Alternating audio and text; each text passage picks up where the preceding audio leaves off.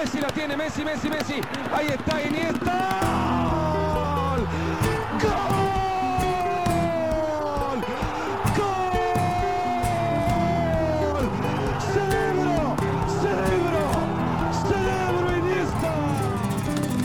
Goedemiddag Koen. Michael. We gaan er meteen in vliegen. Hè. Gisteren Champions League voetbal, eergisteren ook. Dus laten we daar gewoon starten hè, met de wedstrijd die het verst in ons geheugen ligt. En dat is Real Madrid tegen Manchester City. Vond jij het even slaapverwekkend als Gert Vrijen en Peter van den Bemt getuigen hun geweldige foto na de match op Instagram? Ik heb hun foto niet gezien, maar ik las veel kritiek ook op Twitter tijdens de eerste helft. Dat het nogal defensief was van beide coaches.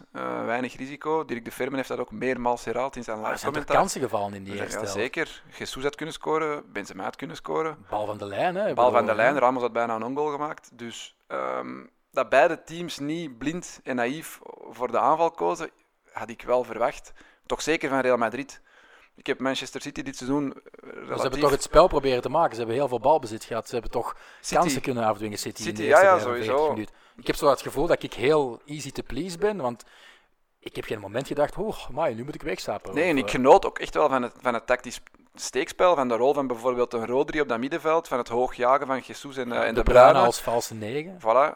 Dus ik denk dat er wel tactische varianten in zaten, waarbij beide trainers zich toch wel goed hadden voorbereid. Maar ik denk dat misschien de neutrale voetballiefhebber zoiets had van Real Madrid en Manchester City, dat is hier gewoon twee ploegen die vol voor de aanval gaan. Maar ja, dan heb je het misschien niet echt gevolgd de voorbije weken en maanden, want zo zit het niet meer in elkaar. Hè. In de tweede helft vielen wel goals. Isco zette eigenlijk Real Madrid een beetje tegen de gang van het spel in. Misschien wel gewoon tegen de gang van het spel in. Maar dan heb je die gelijkmaker van Gabriel Jesus. We zijn daar over aan het discussiëren geweest. Jij vond het geen duw, ik vond het een duidelijke duw. Een doelpunt had moeten afgekeurd worden. Maar waar ik naartoe wil is eigenlijk, na die gelijkmaker stuikte het compleet ineen. Hè, ik had echt het gevoel, ik stuurde nog naar vrienden in een andere WhatsApp-groep ook, dat het eerste kwartier werd Real Madrid echt wel overklast in de tweede helft door Manchester City. En ik zei, je gaat het zien, dit is Real Madrid in de Champions League. Ze worden gedomineerd op eigen veld, maar ze gaan scoren en ze gaan hier winnen met 1-0. En denk 2 minuten daarna scoort Isco na balverlies van Fernandinho en dan nog slecht verdedigen van Walker. Gewoon een fout bij de tegenstander, keihard afgeschreven 1-0. En dan dacht ik, voilà, ze hebben wat dat ze wouden. Ja, en ik dacht ook, ze gaan winnen. Ik dacht het ook. Ze hebben het hier onder controle. Ze hebben gedaan wat ze wilden doen, namelijk afwachten, rekenen op een foutje en scoren. En dan stuikte het toch nog in elkaar en dat had ik niet verwacht. Misschien had Zidane na die 1-0 toch iets defensiever moeten nadenken en toch een Kroos of zo moeten brengen voor Vinicius. Ik weet niet, ze hadden misschien andere wissels kunnen doen. Maar zelfs na die 1-1 is er nog geen man overboord, maar toch... Dan was paniek. Paniek bij Ramos, bij Varane. Dan kwamen ze plots van overal, die van Manchester City, met vooral de Bruyne in een glansrol. In mijn ogen veruit de beste man op het veld. Ik denk dat ook alle analisten en zo het daarover eens waren achteraf. En ja, die goal van Jesus in het Braziliaans, Portugees. Jij zegt, hij duwt Ramos weg, maar eigenlijk loopt Ramos achteruit en houdt hij hem meer tegen. Ja, maar het is logisch dat hij achteruit loopt, hè? Ja, maar het is niet dat hij niet kan koppen door de handen van Jesus. Door het setje dat Jesus geeft, kan Ramos niet zo hoog rijden. Nee, ik denk dat hij vooral slecht timed. En ik heb vandaag ook gelezen in Marca, die hebben ook zo'n vaste referee, zoals ze hier 10 Pots hebben in het laatste nieuws. Andújar Oliver. En is hij nog actief? Want anders denk ik, Nee, maar het is wel Marca, dus dat is wel pro-Real gezien, denk ik. En die spreekt zich nu tegen eigenlijk. Nee, die zegt beide beslissingen, want de andere beslissingen waar er discussie over was. De referees waren correct. Ja, was de fout van Ramos op Jesus, later was dat rood. In beide gevallen zegt hij, scheidsrechters en VAR en iedereen heeft juist gehandeld. In Spanje zijn de scheidsrechters wel vol van zichzelf. Hè? Ik bedoel, je hebt ook zo de voorzitter van de scheidsrechters. Maar het was een Italiaanse scheidsrechter, dus in principe zou die Spaanse huisref van Marca kunnen zeggen, die Italiaan zat er helemaal naast. Die bakken er niks van. Ja. Die bakken er niks van, maar hij zegt nee, het was 2 keer correct. Dus dat is ergens wel eerlijk. En ook, ik vond, bij beide gevallen heeft Ramos niet zo fel geprotesteerd. Dus hij moest bij de duwtje een beetje wel, nog, maar dat ging snel liggen. Dus hij had wel het gevoel van, ik heb hier eigenlijk gewoon niet zo goed getimed. Maar ik heb altijd, en ik word hier met 2 afgetroefd. handen duidelijk naar voren, zelfs al is het maar een licht duwtje, dan haal je daar eigenlijk profijt uit. En daarom klimt hij hoger, denk ik. Daarom kan Ramos, die zal achteruit lopen, dat is al niet gemakkelijk. Maar sowieso kan hij wel, ik bedoel, iemand van de verdedigers ter wereld met de beste sprongkracht, denk ik. Die raakt net niet tot op de hoogte van Jesus, doordat hij zich kan afzetten. Doordat Jesus eigenlijk door licht af te stoten het verschil maakt in de lucht. En dan denk ik, maar kijk, VAR kan dat zien. VAR ziet toch duidelijk die maar we handen. zijn hier nu weer over een individuele scheidsrechterlijke beslissing aan het babbelen, terwijl het eigenlijk gewoon een correct resultaat was. En Op basis van de verhoudingen Manchester in de wedstrijd. City die wedstrijd gewoon verdiend heeft gewonnen. En zoals je zei, Real Madrid in enkele minuten tijd volledig in elkaar is gestuikt. En dat was toch wel opvallend. En Zidane had ook geen antwoord meer klaar. Slechte coach. Wat je altijd al hebt gezegd. Ik vond dat die... Moest ik een Real Madrid supporter zijn, en dan ben je toch ook niet blij. Zelfs al had je die match met 1-0 gewonnen, hadden ze dan iets kunnen hebben van ja, dit hebben we goed gedaan. Nee, we maar winnen dan met zijn 1-0. uw kansen op Kwalificatie groot. pakken groot. En dan Maar nu kan je zeggen, het doel heiligt de middelen. Maar nu heb je eigenlijk een defensieve wedstrijd gezien van je eigen ploeg, op eigen veld. Toch een instituut, Real Madrid, met heel veel aanvallend geweld. Supergoeie spelers nog altijd. En je speelt zo. En aan het einde van de rit verlies je ook nog gewoon verdiend. En je verliest die kapitein voor de return. En je verliest de kapitein voor de return. Het is eigenlijk over, denk ik. Want ik denk echt Dus niet... jij schat hun kansen heel laag in.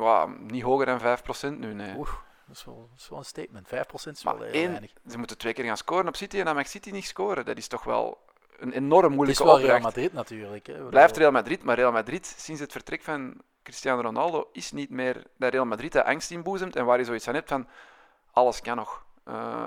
Dat heb ik nu van, nee, dit halen ze niet meer op, dit komt niet meer goed. Ja, en de man die manschappen op scherp kan krijgen, de motivator, Is er dus ook niet bij, die is geschorst. Sergio Ramos, zijn 26e rode kaart in zijn carrière. Koen, weet jij hoeveel keer hij rood pakte in een Classico al? Ja, 5 keer, dacht ik. Hè? 5 keer, in 2010, 2012, 2014, 2016 en laatste keer in Dat zijn wel 2017. Dat is 20% van zijn kaarten die eigenlijk gepakt worden in een Classico. Het zou wel al te gek zijn moest hij nu zondag nog eens rood pakken. Het zou typisch Ramos Het zou zijn. typisch Ramos zijn, voet vooruit op Messi of zo. Nee, dat is een absurde statistiek. Hè. Dat is eigenlijk Nog een absurde ongelooflijk. statistiek die jij gevonden had. Pep Guardiola Ja, ik in had het hem Bernabeu. doorgestuurd. Hè. Dat is wel een mooi huwelijk eigenlijk. Hè? Dus wat is het? 9 wedstrijden, 6 zeges, 2 gelijke spelen en 1 nederlaag. En die nederlaag was met Bayern München, Ja, 1-0. 1-0, klopt. Moeten ze niet gewoon bij Real Guardiola aanstellen als trainer? Ja, die is erg succesvol als die coacht in het Estadio Bernabeu. Tot vorig weekend was Real Madrid ook zoveel wedstrijden ongeslagen. Een stuk of was het 19 of zo, denk ik. Ze hadden ook een fantastische reeks onder Zidane. Het neergezet. is wel een zwarte week. Guardiola Nee, ooit- natuurlijk niet. Uiteraard niet. Maar het is wel een zwarte week geworden voor Real Madrid. In aanloop naar die Classico, die we zo dadelijk nog gaan previewen en bespreken. Ja, verliezen op Levante. Het was Levante, hè? Levante, ja. Barça is daar ook gaan verliezen. Ja, het is geen gemakkelijke verplaatsing, maar toch hadden we niet verwacht. Hè? 1-0 op Levante. En dan, ja, dit is toch een stevige uppercut. Met 1,5 been uitgeschakeld in de Champions League. Leidersplaats kwijt aan Barcelona. Die wel een goede uitgangspositie hebben behaald in de Champions League. Zij het met geluk. Of zonder goed te spelen, ik zal het zo zeggen. En die vorig weekend wel 5-0 hebben gewonnen. En eigenlijk vol vertrouwen zitten. Ondanks dat dat ook een beetje een vertekend beeld geeft allemaal. Maar ja, nu is plots Real Madrid weer de underdog die een verschrikkelijke vierdaagse achter de rug heeft. En is Barcelona tussen aanhalingstekens de ploeg in vorm in Spanje. De favoriet. Ja. Zullen we anders eens babbelen over Napoli-Barcelona? Ja. Dus de match zelf was ook niet fantastisch. Nee. Als je die van gisteren tussen Real en City bekritiseerde, wat dan gezegd van de egelstelling toch van Napoli? Want Dat is nog veel erger, hè.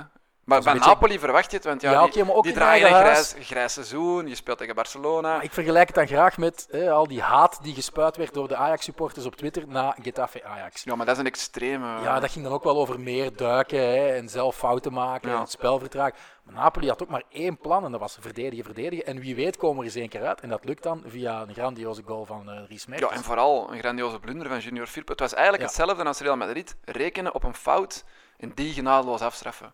Dat hebben ze gedaan. En dan dacht je ook bij Napoli eigenlijk... Ja, oké, het is gebeurd. Ze hebben het geflikt. Het moeilijkste is gedaan. En nu gewoon verdedigen en die 1-0 over de streep trekken. Net als wat Real Madrid wou doen, denk ik. Dat was de mooiste goal van de jongste 2 van Dries Mertens. Dus tegen Cagliari, paal binnen. En nu deze. Maakt zich knap vrij. En je weet al, als hij trapt van buiten de 16... Puur dat voor de perfect symboliek in en alles is deze goal zoveel belangrijker. Blijkbaar heeft hij ook gewoon geweigerd om een penalty te nemen in het Ja, ik weekend. heb die wedstrijd gedaan. Omdat hij niet op die manier tegen Hamsik Brescia, wou ja, hebben naar... er was een strafschop en ik dacht, ja, hij gaat hem nemen, maar Insigne heeft hem genomen. En blijkbaar zou Hamsik dat ook eerder gedaan hebben, toen hij het record van Maradona brak, denk ik. had hij al een kans eerder gekregen om het te doen via strafschop. En dat heeft hij toen ook geweigerd. Dus dat is mooi. Ja, en als je zo het record kan evenaren met een weergaloos doelpunt in de Champions League, zoveel meer volk dat voor zijn tv zit Ja, gefluisterd, en hij had en het tegen eigenlijk Barcelona. Kunnen breken als Busquets geen wraak had genomen voor een moment eerder in de wedstrijd? Of zie ik spoken? Want Busquets maakte overtreding op Mertens, trapte hem echt vol aan op de onderkant van de schoen. Valt geblesseerd uit, het zou meevallen, hij zal de 10 return dagen, waarschijnlijk wel geloof ik, ja. halen. Maar helemaal in het begin van de eerste helft, en ja, ik had het zelfs niet echt goed gezien, maar het werd ons dan aangereikt door Sam Kerkhoffs van Op Twitter, de hè? Ja, ik zag podcast. het. Met Messi. Het was een woordenwisseling tussen Mertens en Messi, omdat Messi, omdat Mertens een beetje laattijdig nog een bodycheck had gezet.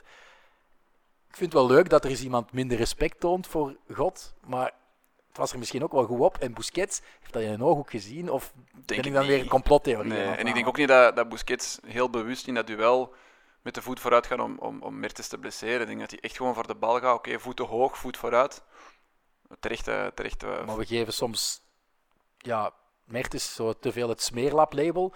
Maar ik denk dat Busquets, Piqué, Alba eigenlijk ook diep van binnen durven wel wraak te nemen voor nobody touches Messi. Ja, Dus ik denk wel... elke topvoetballer op dat niveau heeft dat wel een beetje, denk ik, van nee, over mijn lijk en Paljas, kan je eens goed hebben straks.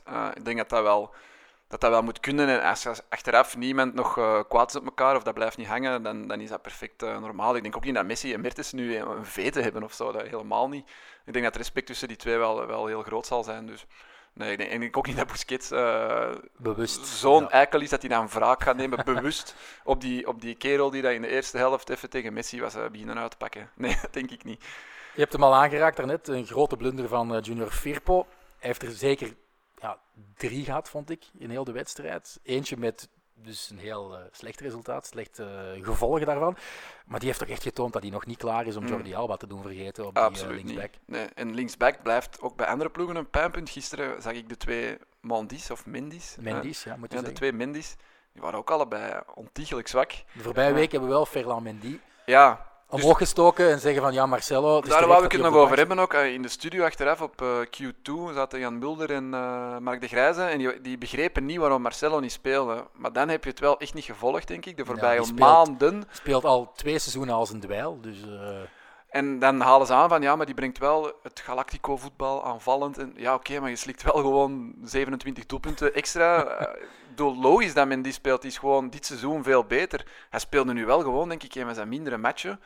Net op dat grote toneel en net op het moment dat soort analisten dan eens een keer naar Real Madrid kijken, dat is wel jammer natuurlijk.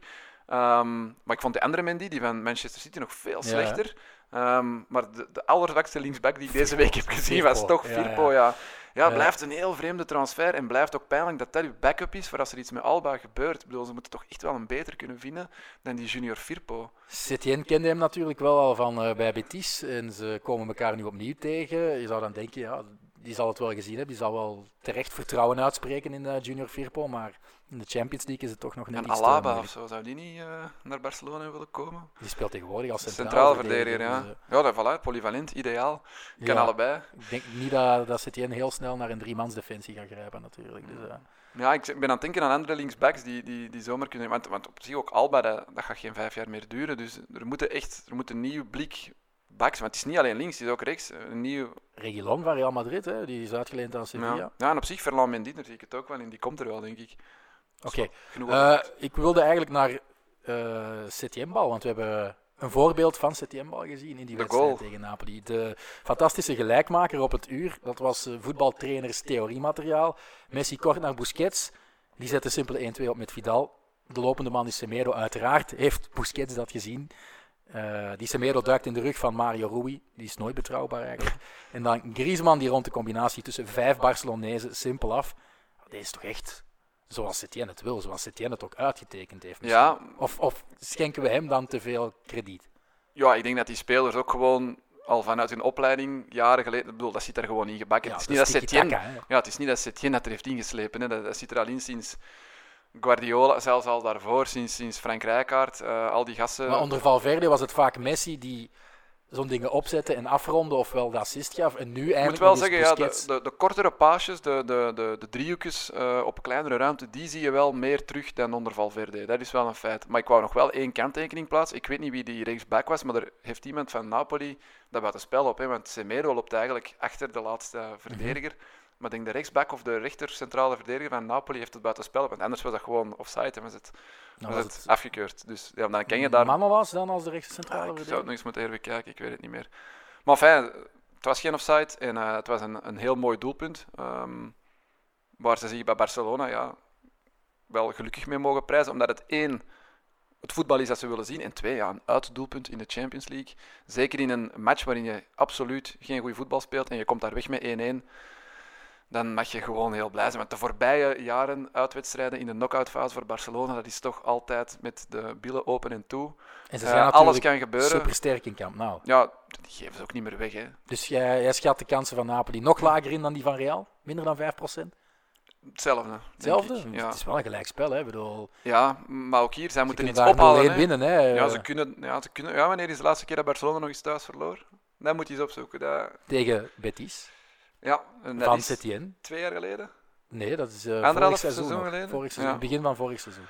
3-4 Dat was nog was dat. 2018. Ja, het kan, maar ik acht de kans klein. Tot ik natuurlijk zag wie er allemaal gaan ontbreken. En wat dat ze daar in de laatste 10 minuten nog van schorsingen zichzelf... Ja, dus ze kunnen geen beroep doen op... Busquets, Vidal, Piqué is toch fit, dus, want er was ook eerst voor gevreesd Ja. dat hij niet zou spelen. Maar je hebt dan ook Sergio Roberto, Jordi Alba, Suarez. en Dembélé. Dus dat zijn eigenlijk... Ja, en dan Braithwaite is niet speelgerechtigd. Dus eigenlijk zijn dat 7 Dat is A-kern... de grootste aderlaat. Maar nee, dat zijn 7 A-kernspelers op een Ja, kern hè? van nog geen 25, die gewoon niet beschikbaar zijn in die terugmatch. Dus dat is wel, dat is wel serieus. Maar ja, dan nog, je speelt thuis, je hebt Messi. Enkele andere sterkhouders zijn er gewoon wel bij. Die defensie staat er in principe wel. Misschien Ter Alba, Stegen niet vergeten, ja, natuurlijk. en misschien Alba nog, want die wordt teruggeschat. Dat was het 8 maart, dus misschien dat hij toch die match haalt. De andere 3, Roberto, Dembélé en Suarez, sowieso niet, uiteraard. Die gaan er niet bij zijn. En dan de geschorste en de niet speelgerechtigde. Dus als ze Alba recupereren en gewoon Messi heeft een Messi-dag in Camp Nou in de Champions League thuis, dan geef ik Napoli echt inderdaad 5% kans. Het was mooi. Messi die in het stadion van Maradona ging voetballen. Ik had fantastische beelden ook gezien van de aankomst aan het hotel de dag op voorhand. En dat al de tifosi van Napoli toch gingen kijken en eens met eigen ogen wouden zien. Ja, van, is dit nu echt de nieuwe Maradona? En tijdens de wedstrijd was er ook zo'n moment dat de fans van Napoli Diego, Diego scandeerden. Dat werd dan beantwoord met de typische Messi, Messi. En ja, ik ben geboren in 1986, jij nog iets later, denk ik. Dus dat zal tegen ons werken. Maar kom, Messi is toch gewoon een stukje beter, consistenter.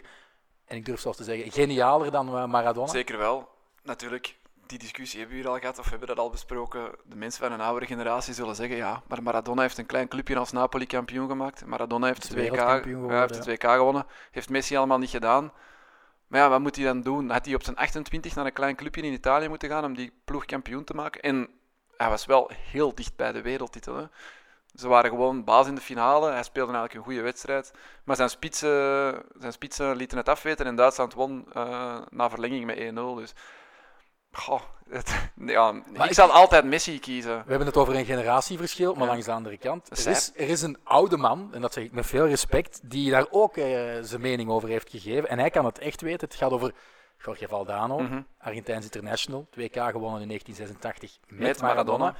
Real Madrid-icoon. En die zegt dat ja, Messi is Maradona todos los días. Dus elke dag opnieuw haalt Messi zijn buitenaards hoge niveau. Jarenlang altijd op de afspraak, terwijl Maradona dat momenten had. En ja, ik vind het wel op zich wel terecht. Messi is zo belangrijk en is het dan een veel langere periode aan het doen dan Maradona bij Napoli. Want ja, Maradona bij Barcelona, een groot niks. succes. Bij Napoli heeft hij inderdaad een klein ploegje 2 keer kampioen gemaakt, ook Europees potten Met die gebroken. 2 of 3 goede jaren, dan was het ook weer voorbij. En dan was het ook moeilijker en moeilijker en hij werkte zijn weinige inspanningen naast de wedstrijden een beetje tegen zich, om het met een groot eufemisme te verklaren. En daarna ging het ook wel minder. Hè. Ik bedoel, Maradona bij Sevilla. Ik denk niet dat de supporters van Sevilla nog met veel plezier natuurlijk terugkijken. wat nostalgie en weemoed met mens doet. En hij was wellicht charismatischer, maar ook gewoon gekker en minder professioneel en inderdaad minder consistent. Dus alleen al daarom zou je altijd Messi boven Maradona moeten zetten. Nu weer. Hij heeft denk ik 6 of 7 wedstrijden gemist dit seizoen, maar in La Liga bijvoorbeeld, op zijn 33, op zijn 32, staat hij gewoon zowel in de topschutterstand als in de goals en 12 assists. En dat zou in beide rankings staat hij er 5 voor op de eerstvolgende. En het is niet dat daar allemaal sukkelaars spelen. Het is wel La Liga, nog altijd de beste competitie van de wereld. Dus hij blijft daar gewoon boven de rest uitsteken. Al mist hij, denk ik, een vierde van het seizoen heeft hij gemist. Hè. Hij mist 6 of 7 matchen. En het is speeldag 25, dus dat is een vierde van het seizoen. En nog steekt hij er zo hard bovenuit. En nog moet hij op de belangrijke momenten gewoon altijd op de afspraak zijn voor zijn team, dat nu minder is dan x aantal jaar geleden, toen ze 2 keer een treble hebben kunnen winnen. Maar dan nog altijd een absolute topclub blijft, dankzij hem. En dat heeft Maradona heel kort gehad, wat Messi nu al, hoe lang is het? 15 jaar aan een stuk doet. Nou, 15 is misschien wel lang, 13, 14 jaar. Hij is toch in 2003 gedebuteerd, dacht ik. 2004. Ja, dus nee. is het 15, 16 jaar. Ja, ja, maar dat hij echt bepalend dat was. hij echt bepaald in de nummer 2007. De hat-trick in de Classico. Dat is eigenlijk het zo het begin. moment. Dus dat is 13 jaar. En elk jaar opnieuw zit hij daar aan die 40, 50 goals, 25 à 30 assists. Ik bedoel, dat is totale waanzin. En daar kan Maradona een wereldbeker tegenover zetten en een titel of 2 titels met Napoli. Maar we hebben hem niet met onze eigen ogen aanschouwd. Dus dat is hetgeen wat de oudere mensen ook altijd aan. Maar zien die dan wel elke keer naar Messi, wat dat die allemaal doet op een veld? Nu denk, weer tegen... dat die de samenvattingen zien. Ja, maar nu weer tegen Eibar. Ik bedoel, die Panna, dat doelpunt. Meteen daarna weer dat doelpunt. Dat hij nog die paas geeft naar Griezmann in plaats van zelf te trappen en voor die hat-trick te gaan. Hij is ook nog altruïstisch en geeft nog belachelijk veel assists. Dus ja, ik denk dat die dan heel af en toe Messi zien spelen, als het WK is en als het de Champions League belangrijke wedstrijden zijn. En dan kunnen ze zeggen, het is de finale, waar is hij? Of het is al... Ja. Maar meestal is hij al uitgeschakeld en heeft hij gewoon individueel alles eraan gedaan om daar wel te geraken. Maar... En dat waren ook geen... kloefkappers, hè? De Valdamo's van deze wereld die met Maradona in 86 het WK wisten te winnen. Het is mooi dat hij dat zegt. Real Madrid-icoon, ploegmaat van Maradona. Ik moet wel zeggen, en wat het eigenlijk misschien nog straffer maakt, dat citaat is uit 2013, dus 7 jaar geleden. Dus toen zag Valdano al, elke dag is Messi Maradona, en Maradona was dat niet elke dag. Maar goed, een citaat van Valdano wel aangehaald. Hij had er deze week nog één, dus het is een beetje een brugje maken naar de preview van de Classico. Ik ga even mijn beste Spaans bovenhalen, omdat het moeilijk letterlijk te vertalen valt. La realidad del Clásico del domingo es que es una carrera de cojos.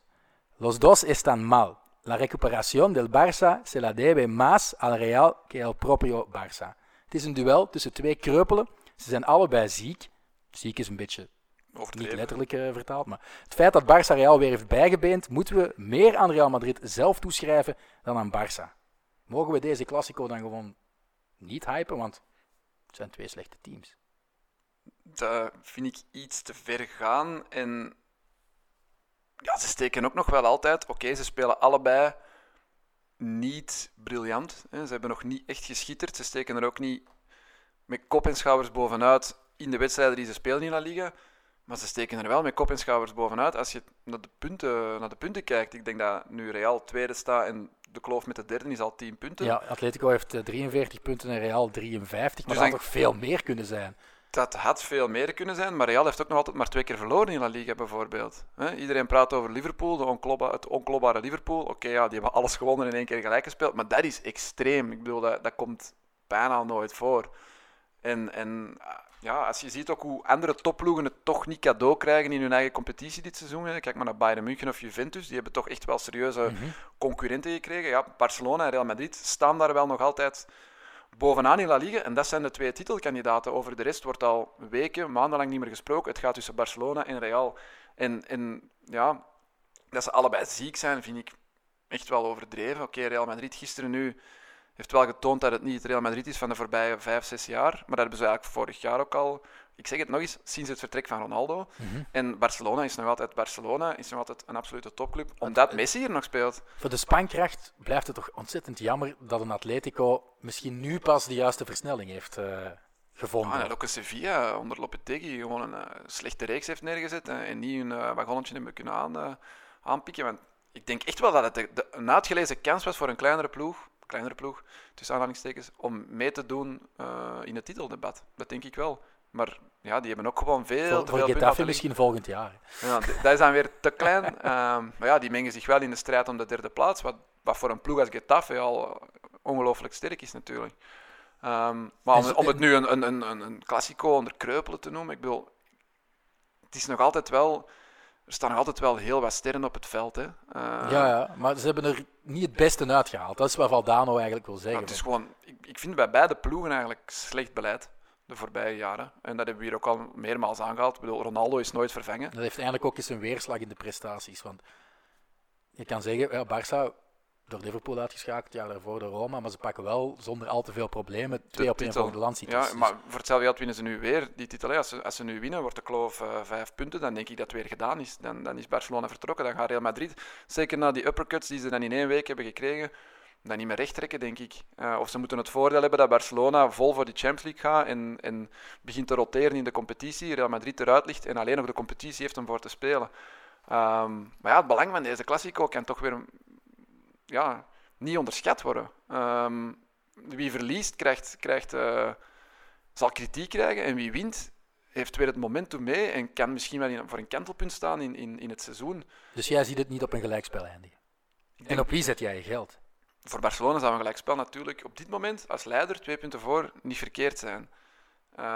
Ik zet op dit moment mijn geld op Barcelona. Omdat ze al 25 keer in het Bernabeu gewonnen hebben, waarvan 10 keer in de laatste 10 jaar? Of? Omdat Real Madrid al niet meer gewonnen heeft in Bernabeu in La Liga sinds 2014. En omdat ik het nu nogmaals bevestigd heb gezien tegen een topploeg in eigen huis, heeft Zidane geen gepaste tactiek. Tenzij hij zijn tactiek van gisteren helemaal overboord gooit en met snelle gasten... Maar dat heeft hij ook eens geprobeerd in de stadsderby tegen Atletico. En na 45 minuten kon zijn geweldig creatieve plan de vuilnisbal stonden ze 0-1 achter. Ja. En dan wisselde hij... Nee, stond het nog 0-0, maar hadden ze 0-1 moeten achter staan. Ja, voilà. En dan wisselde hij, denk ik, Kroos en... Doet hij 2 wissels tijdens de rust? Ja. Ik weet het niet. Ja. Ik denk dat bij Barcelona de tactiek en de filosofie en het idee waar de trainer met de ploeg naartoe wil, voor de spelers veel duidelijker is dan bij Real Madrid. Ik denk dat ze het bij Real Madrid echt niet meer weten. Oké, natuurlijk ook pech met een paar spelers die compleet uit vorm zijn en een Hazard die weer geblesseerd uitvalt op het moment dat hij net terug lijkt te gaan komen en die ploeg naar een hoger niveau kan tillen. Maar sommige jongens, ik heb bijvoorbeeld ook een Casemiro, die was gisteren echt abominabel slecht. Ja. Die was echt heel slecht. En dat zijn Vinicius, ondanks het feit dat... Ja, hij moet scoren, hè. Ja, maar hij staat daar op het verkeerde been, dus je bent uit evenwicht. Hij verwacht die bal meer naar links. Iemand vatte het perfect samen. Het is eigenlijk een fantastische speler, totdat hij in scoringspositie komt. Dan is het voorbij. Ja. En dat is wel een probleem, hè, want we hebben Benzema hier liggen hypen, maar die machine, zijn doelpuntenmachine, is ook wel stilgevallen. En na Benzema, weet je wie de meeste doelpunten heeft gemaakt dit seizoen bij Real Madrid? Ik kan u een tip geven, hij is geschorst zondag. Omdat hij een rode kaart heeft gepakt bij Castilla. Dus dat is echt wel, die hebben een probleem om doelpunten te maken. Hè. Hun defensie staat er, daarmee dat ik ook dacht gisteren 1-0. Oké, dit geven ze niet meer af, ze winnen gewoon, zouden wel de 0. Maar aanvallend is het niet goed genoeg. En als Benzema niet scoort... Ze hebben een periode gehad dat er heel veel unusuals... de verdedigers eigenlijk. Ja, zelfs Nacho... En Casemiro. Ja, zelfs Nacho scoorde de winning goal op Valladolid, was het, denk ik. En Casemiro en Ramos en Varane, die gasten gingen de doelpunten maken. Maar dat stopt natuurlijk ooit op een gegeven moment. Hè. En dat is vaak op stilstaande fases en zo. Dus ik denk dat ze aanvallend echt wel toch versterking nodig hebben en dat ze slechte transfers hebben gedaan. Hè. Ze hebben daar heel veel geld... voor Hazard betaald, wat slecht uitvalt, want die is geblesseerd. Ze hebben heel veel geld betaald voor Jovic, maar die speelt nooit. En dan heb je die Brazilianen, die jonge gasten, waar wel iets in zit. Mm-hmm. Maar dat is misschien op de lange termijn. En op dit moment zit nu een Lewandowski in Real Madrid. Of een is nu wel geblesseerd. Dus. Of een Werner of zo. En ik denk dat al een deel van het probleem zou opgelost zijn. Of een Braithwaite? Nee.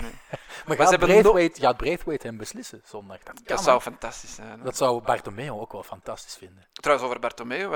Je hebt de wedstrijd gedaan, hè? Voor het eerst witte zakdoekjes. Hè? En gescandeerd tegen Bartomeu en zo. En ironisch, Bartomeu demission, En ironisch genoeg redt dan eigenlijk Messi met 4 goals het vel van de de voorzitter die hij misschien eigenlijk niet wil houden. En de medical joker geeft dan ook nog eens een assist op zijn debuut. En mensen hebben ook gezien, die kan wel toch. Die is niet zo slecht, die Braithwaite. Ja, dus. Nee, maar waar waren we? Ja, ik weet al niet meer over. Ja, de transfers naar Real Madrid, die missen een goal. Die 50 goals, of 45 die Ronaldo jarenlang maakte, dat hebben ze nu al 2 jaar op rij niet. En die is niet vervangen. En dat is ergens slecht beleid, maar natuurlijk doet dat bij Barcelona met Messi. En ze mogen daar ook gaan halen wie ze willen. Ja. Dat gaat niet... Ze hebben al moeite om Suarez te vervangen. Dus, Ja, en je ziet een Griezmann die toch veel doelpunten maakte. 8 heeft hij er nu, Nee, maar die toch veel doelpunten maakte bij Atletico. Ja. Maar die komt niet in de buurt van de ratio van Messi of Ronaldo. Hè. Dat is... Die zat ook altijd rond de 15, maximum 20. Benzema van hetzelfde. Dat zijn niet die machines, die aliens die Ronaldo en Messi zijn. Maar toch kijken we er enorm naar uit. Hè, uiteraard. Het is de match van het weekend. De match van, misschien zelfs meer dan die Champions League toppers. Hè. Iedereen kijkt terug uit naar die mooie affiches in de Champions League, maar die Classico, dat is toch nog net iets meer. Dat is toch nog een andere categorie, vind ik.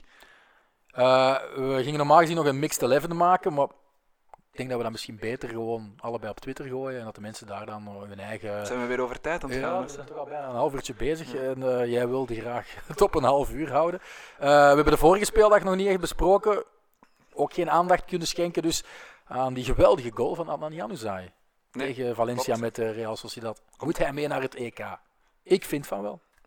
Ja, ik zeg ook ja. En wie moet er dan achterblijven? Van Aken, Verscharen? Ja, dat weet ik nu niet.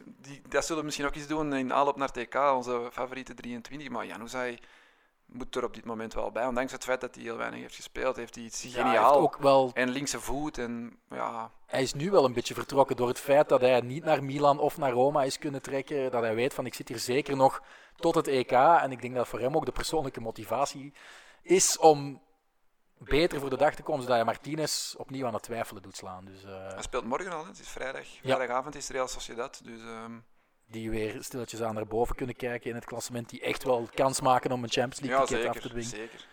Nog even kort over Espanyol Atletico, een andere affiche die ik wel interessant vind van het komend weekend. João Felix, die heeft gescoord, die is terug. Diego Costa is terug, Trippier is terug. Atletico staat weer netjes derde en ze kunnen Liverpool uitschakelen. Ja. Lang leven Diego Simeone. Dat is mooi, het zijn ook belangrijke weken voor Atletico. Ze recupereren heel veel jongens, hebben we hier vorige week al gezegd, na de onverwachte winst tegen Liverpool. Maar ze zijn er nog lang niet en het kan nog allemaal tegenslagen ook. Hè. Ze kunnen daar gewoon een pak voor de broek krijgen op Anfield, als daar snel 1-0 wordt. En ze scoren zelf niet. In Barcelona tegen Espanyol, volledig uitverkocht. Kaartjes aan €5. Komend weekend, hè. Kunnen ze daar ook een pak voor de broek krijgen? Of, Kan zeker. Atletico in een uitwedstrijd, dat is meestal niet... Nee, en Espanyol heeft al veel punten gepakt in 2020, dus waarom niet? Plus, ze staan weer iets verder van de veilige plaatsen, dus het is echt wel... Ja, het is elke week bij Espanyol met het mes op de keel, maar het begint nu echt wel te dringen daar onderin en ze moeten echt wel nog wat winnen, want anders gaan ze zakken. Dus, ze moeten vanavond ook thuis spelen tegen Wolverhampton. Maar dat gaan ze mee een B-ploeg doen. Ze zijn 4-0 verloren, dus dat is denk ik echt de jeugd die kansen krijgt. Maar je hebt die match gezien en blijkbaar was 4-0 wel lichtjes overdreven. Ik heb dus de highlights feed gevolgd, dus ik heb niet heel de match gezien, maar die hadden zelf ook nog wel wat kansen en er waren heel lucky goals bij. Wereldgoal van Ruben Neves. Ja, dat was wel een pareltje inderdaad. En daar heeft hij wel een patent op scoren van ver buiten de 16 meter. Maar je hebt net over Wolverhampton gebabbeld, dus kunnen we ook de Europa League er nog snel bij halen. Ter afsluiting, want het is toch vanavond. Getafe thuis verloren van Sevilla met 0-3. Wat doen ze vanavond in Amsterdam? Scoren en doorstoten. Ja, Ajax gaat er geen 4 maken, denk ik. Nee, ze zeker scoren. Ik genoot... En wie gun je het aan, die Daverson? Of? Ja, en dat hij dan nog wat gaat uitdagen. Nee. Ja, een van die Spanjaarden voorin, hè. Misschien Molina, dat hij de goal maakt. Dat zou wel mooi zijn, de 37-jarige. Nee, maar ik vond het wel geestig hoe de Twitterati van Ajax over die match bezig waren. Ja, want dat was... hoe zeg je dat? A self-fulfilled prophecy. Je wist dat toch al op voorhand? In de sterren geschreven dat dit zou gebeuren. En blijkbaar had Ten Hag en ook wel wat analisten in de Nederlandse media daar uitvoerig voor gewaarschuwd. En om je dan toch zo te laten vangen... Ja, Ryan Babel, ja, natuurlijk gaat die verdediger 27 keer rollen over de grond. En op het moment dat het 1-0 staat, in minuut 92, zo naïef met veel aanvallen, geen restverdediging achterin houden en nog die 2-0 slikken, waardoor het wel een pak moeilijker wordt om nog door te stoten. Ja, dat is gewoon dom, hè. Dus Getafe naar de 8e finales van de Met Europa 1-0 had ik Ajax nog een goede kans gegeven. Met 2-0 geef ik ze weer niet veel kans. Iets meer dan 5%, maar toch, het zal niet veel meer zijn. En ja, ik zie Getafe doorstoten. Ik gun het ze ook van harte. En ik zie ze dan ver geraken, hè. Pas op, hè. Getafe, geen gemakkelijke ploeg voor niemand die dat dan nog in de Europa League zit. Hè. Opnieuw een Spaanse finale in de Europa League, Sevilla tegen Getafe. Sevilla, daar heb ik op dit moment mijn twijfels bij. Die hebben al heel lucky... Die zijn wel met 0-3 gaan winnen in het stadion van Getafe, het Colosseum Alfonso Pérez. Ja. Dus dat is wel een resultaat dat je mee kan pakken na die thuiswedstrijd tegen Cluj. Ja, beide ploegen zullen op 2 gedachten hinken. Verder proberen geraken in de Europa League of vol voor die 3e plaats gaan en een rechtstreeks ticket voor de Champions League via La Liga. Ja, dus het zijn langs 2 de van de betere zijn wel ploegen. Teams die weten dat het ook wel prestigieus is om in een Europese finale te staan. En Sevilla heeft al 5 keer de Europa League gewonnen. Die kunnen zich dan niet permitteren om te zeggen, oké, we gaan de half zijn gat doen en we focussen ons op... Wat zou straffer zijn voor een klein provincieploegje als Getafe? 4e eindigen of de Europa League finale spelen. En winnen, denk ik, ja, maar spelen en verliezen.